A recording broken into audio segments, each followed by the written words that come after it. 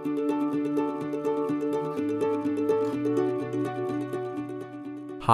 my name is Angelo, and this is the Kuya Talks podcast, where we talk with different professionals and subject matter experts on what they do, how they got there, and the unique perspective on the market that we're in. Kuya Talks is the perfect podcast for anyone wanting to learn more about the corporate space. We hope you enjoy.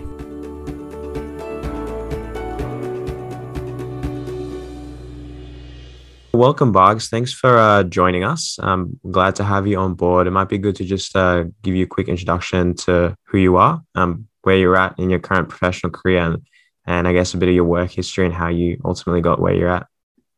Yeah, sounds good. Thanks, Angela, for inviting me. It's great to be here. So my name is Bhargs. I am a graduate at Deloitte, which I started in March this year.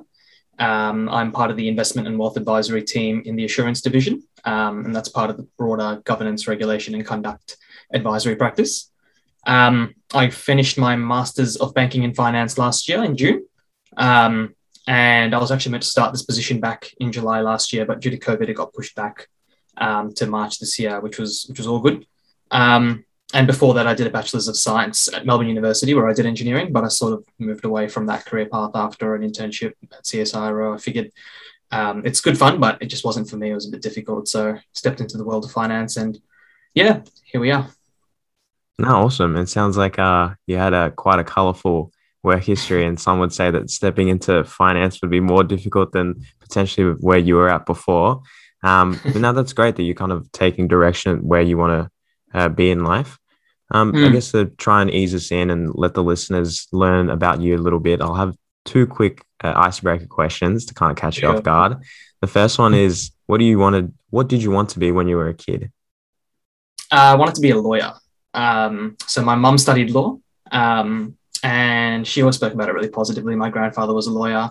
And I don't know, that when you're a kid, you don't really know what professions do, right? So every time my mum would talk about law, I'd just be like, oh yeah, I want to be a lawyer. But as soon as I got into sort of high school, I realized that I'm not good at reading extensively and memorizing and being able to convey thoughts in a very argumentative manner. And I think that's one of the key necessities of being a lawyer. So I stepped away from that idea pretty quickly. Interesting. I think there's people describe it as you're either super analytical or you're super kind of linguistic. It's good that you kind of found your footing early on. Would you ever consider switching sides again? Or are you happy where you're currently at? I'm happy where I am. I think it's going to be too much work even if I wanted to switch now. No, that's good. That's good.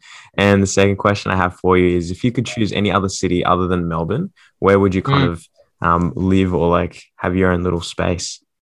Oh, any other city? I'd have to go to New York. I did an exchange semester there to New York at the end of 2019.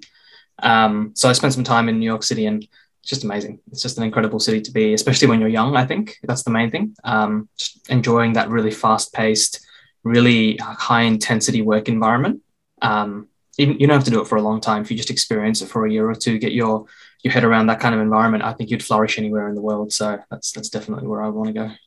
That's a good answer. It's a very kind of career-driven answer as opposed to a touristy one. I feel like I'd agree with you. It's a very international financial hub type of vibe. Hey. Yeah, it does. It does. It just gets you set up. I've got mates working there now, and they've just stepped up their game completely from uni. It's crazy. Huge. And would you consider kind of looking at those international opportunities in your own career progression, or is that kind of confidential for now while you're getting started? Yeah, no, I'm completely up for it. Yeah. If something comes up and it's something viable and it fits with my life plans and my partner's life plans as well, if she's happy to move with me, I'd definitely be up for it. It'd be great. Yeah, huge. Very exciting. Well, I feel like you're in a good position to kind of take that charge wherever you want to go. No, yeah, awesome. Definitely. Awesome. And I'll jump in with this first question, I guess, kind of to funnel in what you do. Quick, if you could give us a real in-depth kind of what is it that you really do in your own kind of, in your jurisdiction, I guess in your little portfolio there at Deloitte, because they do a whole heap of different things, almost kind of blanket terms. I guess what does it entail? Yeah, 100%. So yeah, you're right. Look, Deloitte do pretty much everything and anything you can think of.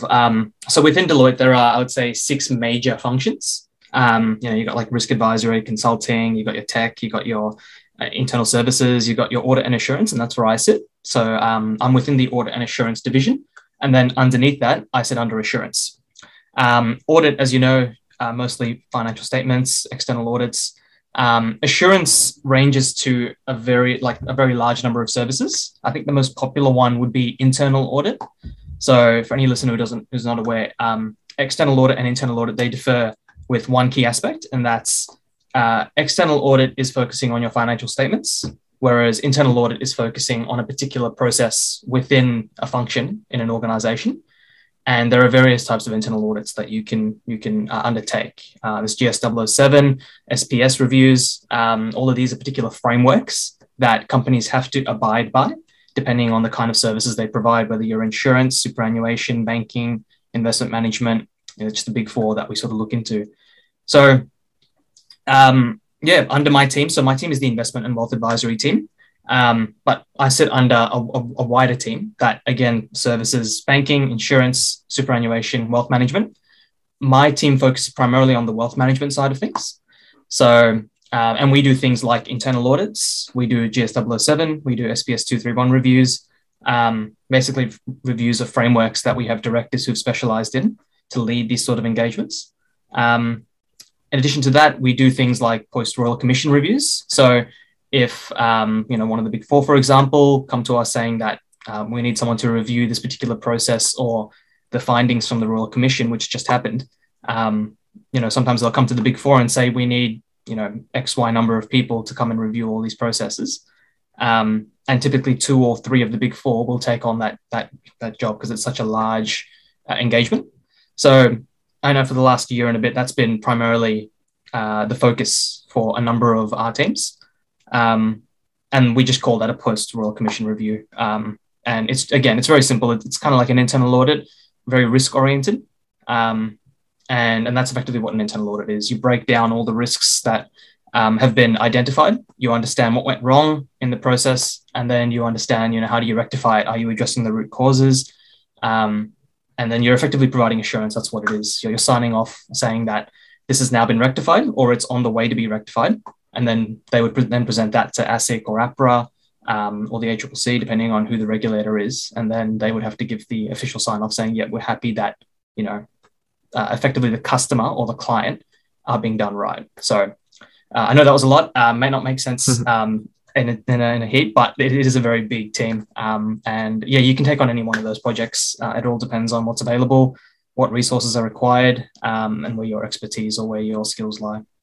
Yeah, no, awesome. It sounds quite varied and extensive. And I kind of wanted to drill in a bit deeper and ask you, what's like a key highlight that you've taken on board this past few months or past year that you've been in that division? Yeah, I think for me, it is the varied skill set of, you're learning so much at once. And when you're in such an environment, you realize that you're growing at a really fast rate. Like all the skills you're learning, everything you're learning from the people around you, from your directors, your partners, you're sort of grabbing bits and pieces here and there. And then over 6 months, you realize that, the person you were 6 months ago is just completely different almost, like you've learned so much, you've gone through so much, you've made so many more networks and connections. You've worked on various engagements. And by that point, you're pretty proud of what you've achieved because your name is on those reports. So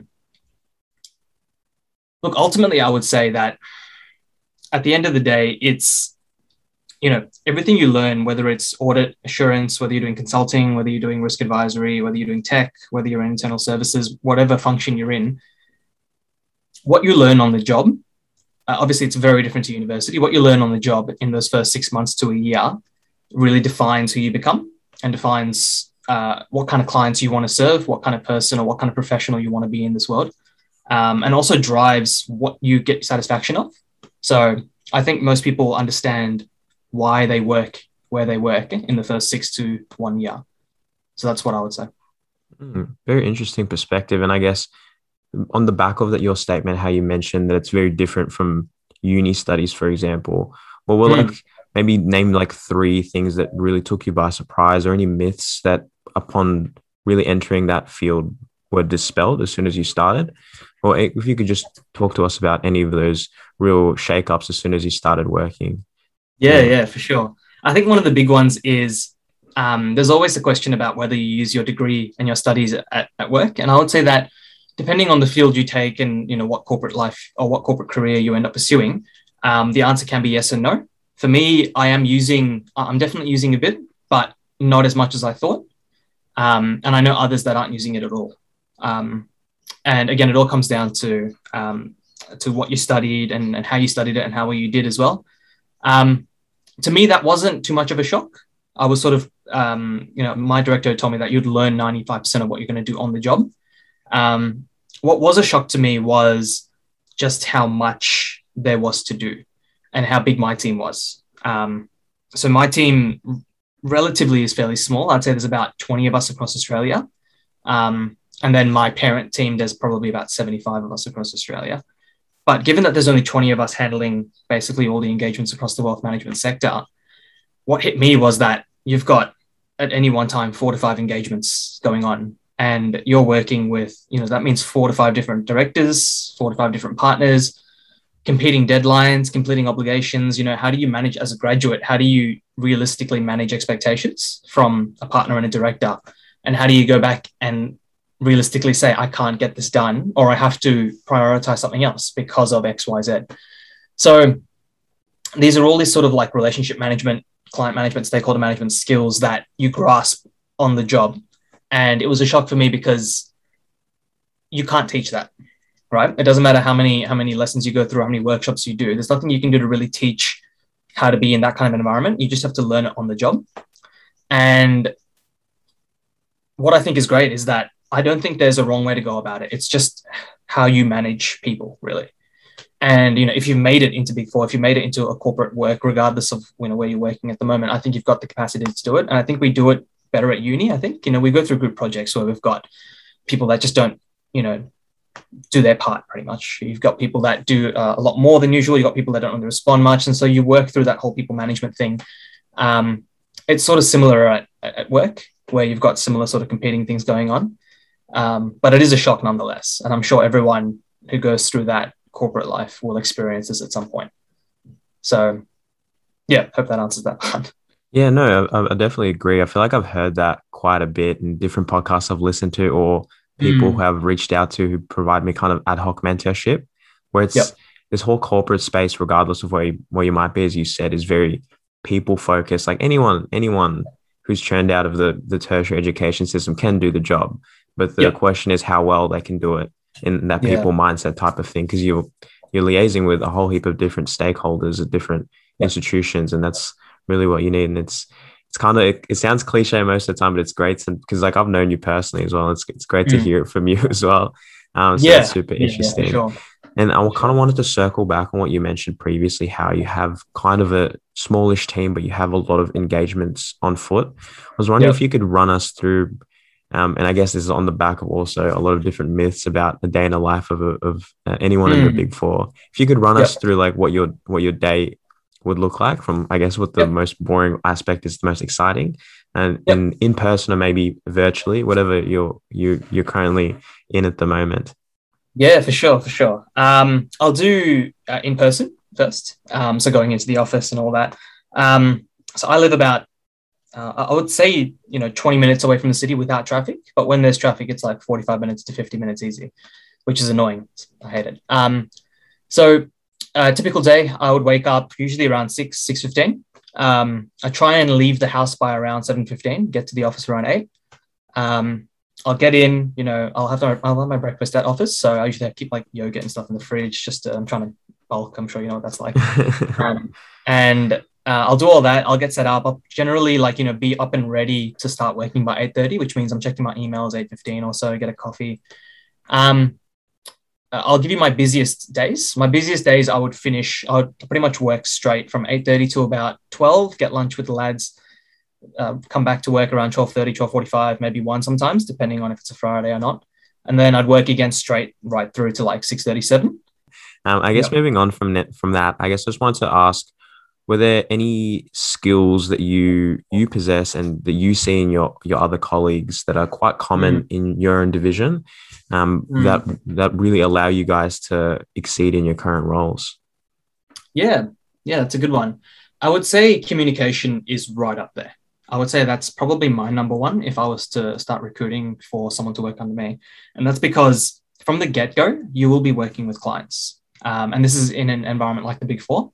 And even if you were to get a job at like one of the banks, for example, or at a smaller firm, you will be working with your end user effectively, right? Whether it's a client, whether it's a customer, and you need to be able to interact with them and maintain that relationship and build on it and develop it.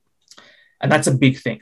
I'll speak on behalf of Deloitte on this, and that's clients and managing clients is like number one on our list for sure. So when I was getting recruited, and I know this about the other graduates in my cohort right now, it's that even if they don't have all the answers, or even if they've got other things that are lacking, their communication is on point. They're able to hold a conversation really well.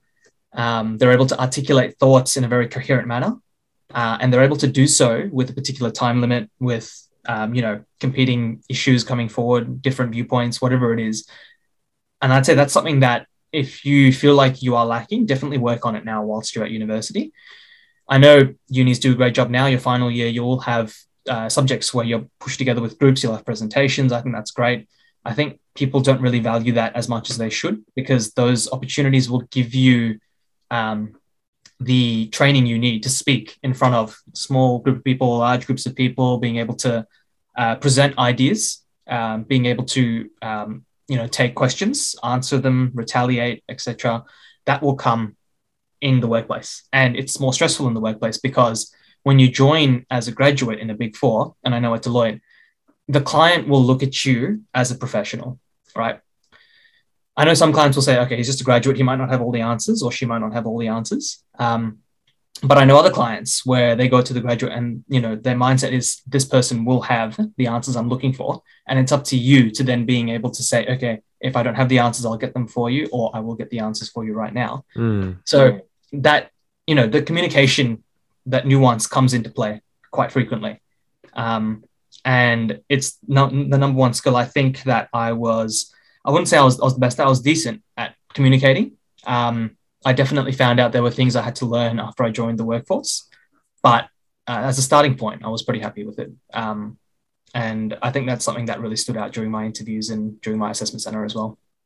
Interesting. I think that comes back to what we were talking about previously, how everything is very client-based. And you mentioned that, sure, you might not know the answer, but you just let them know that, look, this is the issues. I've understood them. Now it is my job now to look at the answer. I might not have it now, but you've articulated that. You've kind of, I guess, instilled trust through that communication, that client building skill is what will differentiate you from other candidates and other analysts. And 100%. Yeah. When partners and directors recruit, right, they want to make sure they can put you in front of clients with no risk. That's like probably the number one thing on their list is like, can I put this person in front of a client on a meeting and be absolutely sure that they're not going to screw anything up or say something stupid, or, they're just going to be like, they'll be professional about it, and they'll be a Deloitte employee about the way they go about things. And I'm sure it's the same at KPMG and PwC and EY.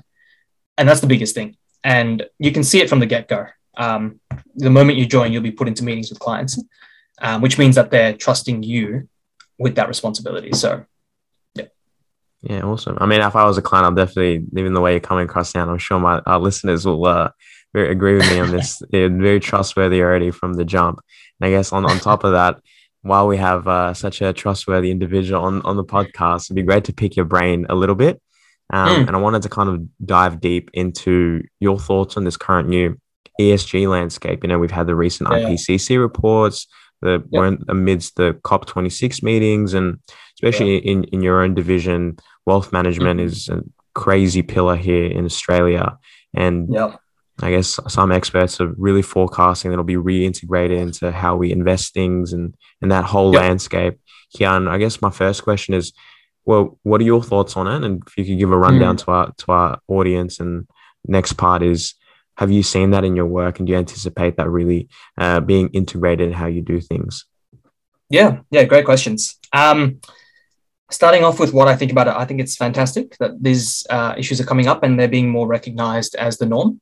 I think ESG has, like, the concept of it has been around for a while now. I don't think it's any sort of foreign concept to understand, exactly where, especially in wealth management, to understand where your money is being invested.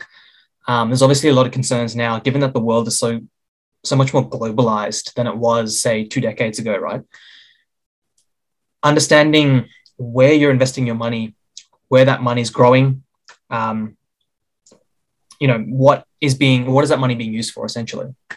That's a big thing. And I think it's important that people understand that, and people understand the issues that are coming out of that, particularly with regards to things like climate change, things like, I know there's a lot of bans on countries investing because they can't monitor where the money's being spent, whether it's fraud, whether it's terrorism related, whether it's just issues that we believe don't resonate with that of our company, with that of our country, with that of our own moral character.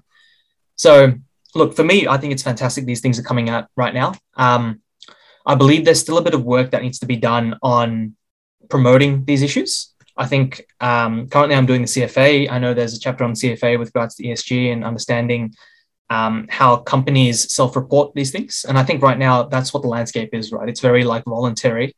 Investment firms and managers are voluntarily putting these things forward. I know micromanagement companies like I think Robinhood do it, and I'm sure CommSec Pocket, I think, do it as well. But you can choose to invest in socially responsible entities as part of your portfolio, which is great. But I do think that, I reckon we're about a decade away from these issues being mandated to be followed. And it's going to be really tricky, right? Because it's very hard to prove something happening in another country is the reason for not investing. It's happening slowly. I think that we're on the right path. I'm happy that it's being brought up now. And I know that the clients that I'm working with on a day-to-day basis are heavily invested in these issues because, as I said, the world is getting more globalized. People are becoming more aware of these kind of things, and questions will start coming up, right? Whether it's from customers, whether it's from clients asking, where are you investing my money, right? And it can be the simplest issues. Like I know someone who will not invest in any tobacco company. So if there's any sort of parent company that has a subsidiary as a tobacco company, they won't invest in them. But I don't think people are aware of just how interconnected companies are right now. So I think that knowledge and all of that awareness of what's going on with regards to ethics, social issues, and governance issues, I think we're about a decade away from being fully grasped in this concept. I wish it was sooner. We're talking about climate change right now at the CFP going on. I think if there were more awareness, say a decade ago, then we would be in a much better position right now. But, we have to work with what we've got. So, yeah, I would say 10 years from now, we should be in a really good position to be able to say, or have ASIC and APRA have regulations and provide customers or clients with the assurance that investment firms, managers, banks have to abide by certain regulations and rules, which we're seeing now, but I think there still needs to be a bit more work done. Yeah, I agree. And I think I speculate myself that ever since the pandemic hit, we've just become this more globalized civilization. We were previously, but it was the real catalyst for change. And especially with our and younger generations, it's really on the back foot of this climate change problem. I really think it is also going to be a real watershed in how we do things. And I also believe that I think that there's talks of it being almost on the same level in terms of actually enacting into law, almost the same level as modern slavery, even AML, CTF laws, and which is very interesting to see. I guess we'll see how that pans out in the near future, but it's great to have your perspective on that matter. I guess I just wanted to ask, as a graduate, as part of a global company in that regard, do you guys regularly have kind of updates and other jurisdictions that may have these issues at the forefront of how they operate compared to areas that in Australia, for example, are kind of lagging behind players such as the US or Hong Kong, maybe? Do you guys use that international perspective to kind of deliberate on these global issues? Yeah, for sure. For sure. I wouldn't say it's as frequent by itself. So Deloitte Australia is part of the Deloitte Asia Pacific network. So for Deloitte, for example, we've got various networks across the world. So there's Deloitte US, there's Deloitte UK, Deloitte Asia Pacific, and Asia Pac includes Korea, Japan, Malaysia, Singapore, and Australia and New Zealand. So we do get updates from Asia Pacific quite regularly. I wouldn't say we get as many updates from US and UK. That being said, though, I would say a quarter of my team have come from Deloitte UK. So by happenstance, I've been connected with, various different publications and knowledge sharing that goes on within Deloitte on these issues. So personally, I wouldn't say company wide, it hasn't happened to the extent I would like just yet. But we obviously have resources to look back on, right? We've got Yammer and the international, all these like intranet websites that we can use to connect with each other. So if people want to, the resources are there, but it's not happening by itself, I would say. But we are getting updates. And I think that right now, Australia does need to put itself in the forefront, I would say. I think that it's very easy for us to follow in another country's footsteps and try to learn from their mistakes. But I also think that there's merit in sort of taking the charge on some things.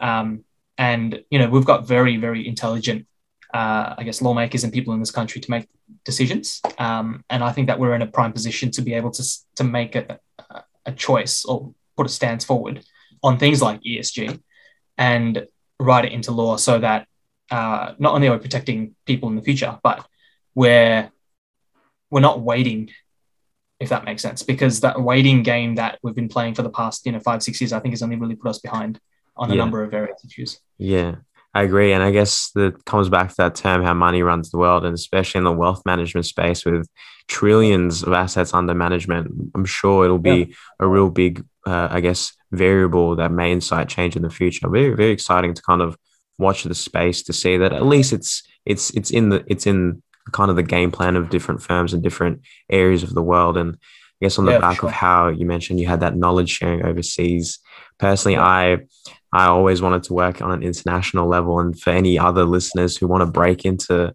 Deloitte or the industry and to just have that whole corporate feel, what are you guess your final tips or advice for anyone looking into either breaking into your specific division or just the big four consulting space in general? Yeah, for sure. This is a big one. I think I get this the most often, I think, is the question. I'm sure you do. Yeah, I would say, look, number one, I would say is really understand why you want to work for the company you're applying for, right? It doesn't have to be a big four, it doesn't even have to be a bank, it doesn't have to be a mid-tier firm, but if it's a smaller firm as well, understand why you want to work there and be able to explain it, because that's the question that comes up probably the most at the start. Understand your genuine reason for wanting to work there and don't shift away from that. It's very easy to tell when an applicant isn't genuine. And I've been to a fair few assessment centers now with the next year's grads coming in. And you can tell a lot of them, some of them are obviously very nervous. Some of them are trying to put on, trying to demonstrate that they are capable. I think that you can do that whilst being genuine. And I think recruiters are very good at understanding who genuinely wants to work at the firm and, who just wants to get out of uni and get a paycheck pretty much. So that's number one. 2, practice. The recruitment now for Big Four is insane in Australia, I would say, right? You're going through, I went through myself like 7 or 8 steps, I think it was. I did the online application, psychometric testing, the online video interview, like the one-way one. Then you got a phone call with the recruiter. And then you've got your assessment center. And then you've got a resume review from a manager. And then you've got your interview with the director and then an interview with the partner. Right. So it's like 9 steps that you have to sort of pass progressively. It's stressful. It's really stressful. I would say the hardest part is getting up to that first interview or even getting up to the assessment center, because you will have an interview at the assessment center. And everything before that is in your own hands, I believe, because you can practice your psychometric testing. You can make sure your resume is up to standard using resources at university, resources that you can find online for free. And your video interview one way is recorded, which you can practice yourself.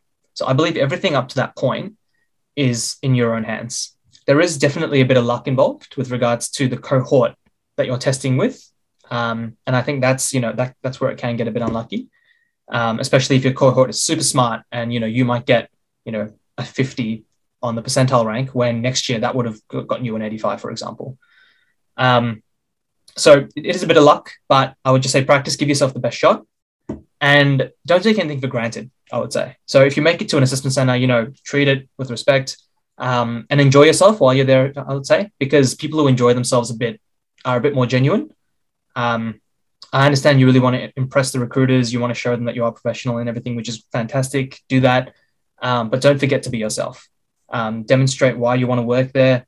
Practice all the questions. Assessment centers now, I'm sure that there's plenty of resources online now breaking down literally all the Big Four's assessment centers, how they run, what they're looking out for. Use those tips. Use your friends. And then, yeah, so everything I would say is getting up to that assessment center is your hardest part, I think. Once you're at the assessment center, it's a lot, I would say, you should be more comfortable from that point onwards, because then they see you for who you are, right? And if you're good at, communicating with people, communicating with individuals, learning from other people, answering questions, just being yourself, what I've seen is that the majority of people will make it to interview. And from there, it's a matter of, taking it one step at a time. So, yeah, look, I would just say apply to as many places as you can. Don't be fixated on the one. I know people that only apply to one Big Four and, they're very set on it. Be a bit more open. Understand that, thousands and thousands of applications are coming in. So apply to as many places as you can. You might not know what the team does specifically. Don't stress too much about that, because at some stage you will have a call with a recruiter or with the manager, and you can then understand a bit more about the team. And even if it's not the team that you really, really want, that doesn't mean that you can't transfer to that team at a later stage in your career, right? So again, from the get-go, make sure that that you're practicing, make sure that you're using all the resources available to you.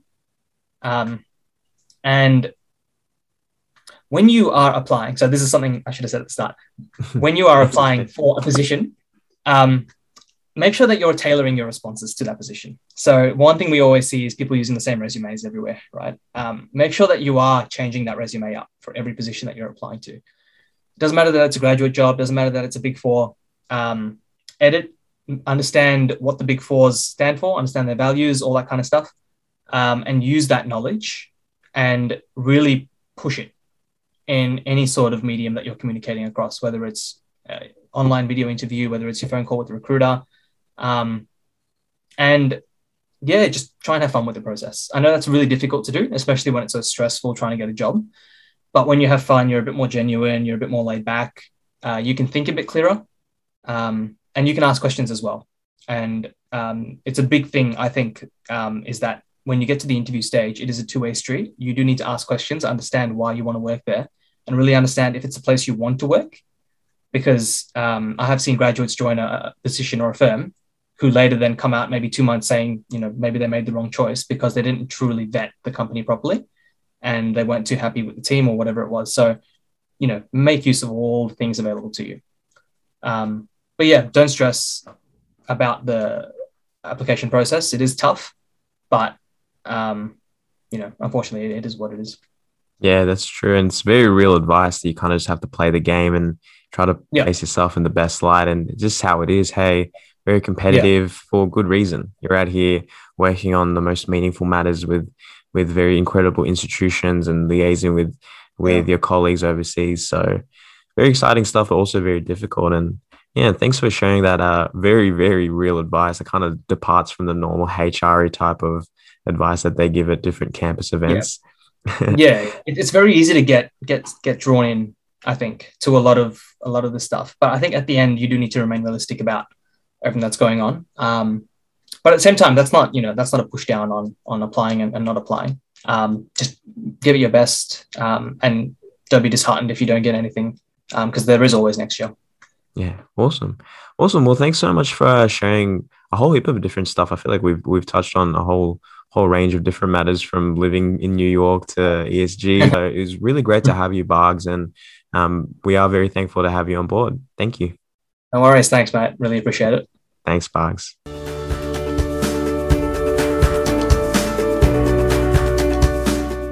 Thank you for joining us. We hope you learned a thing or two. Don't forget to check out our socials included in these show notes, and we'll see you for the next episode. Bye for now.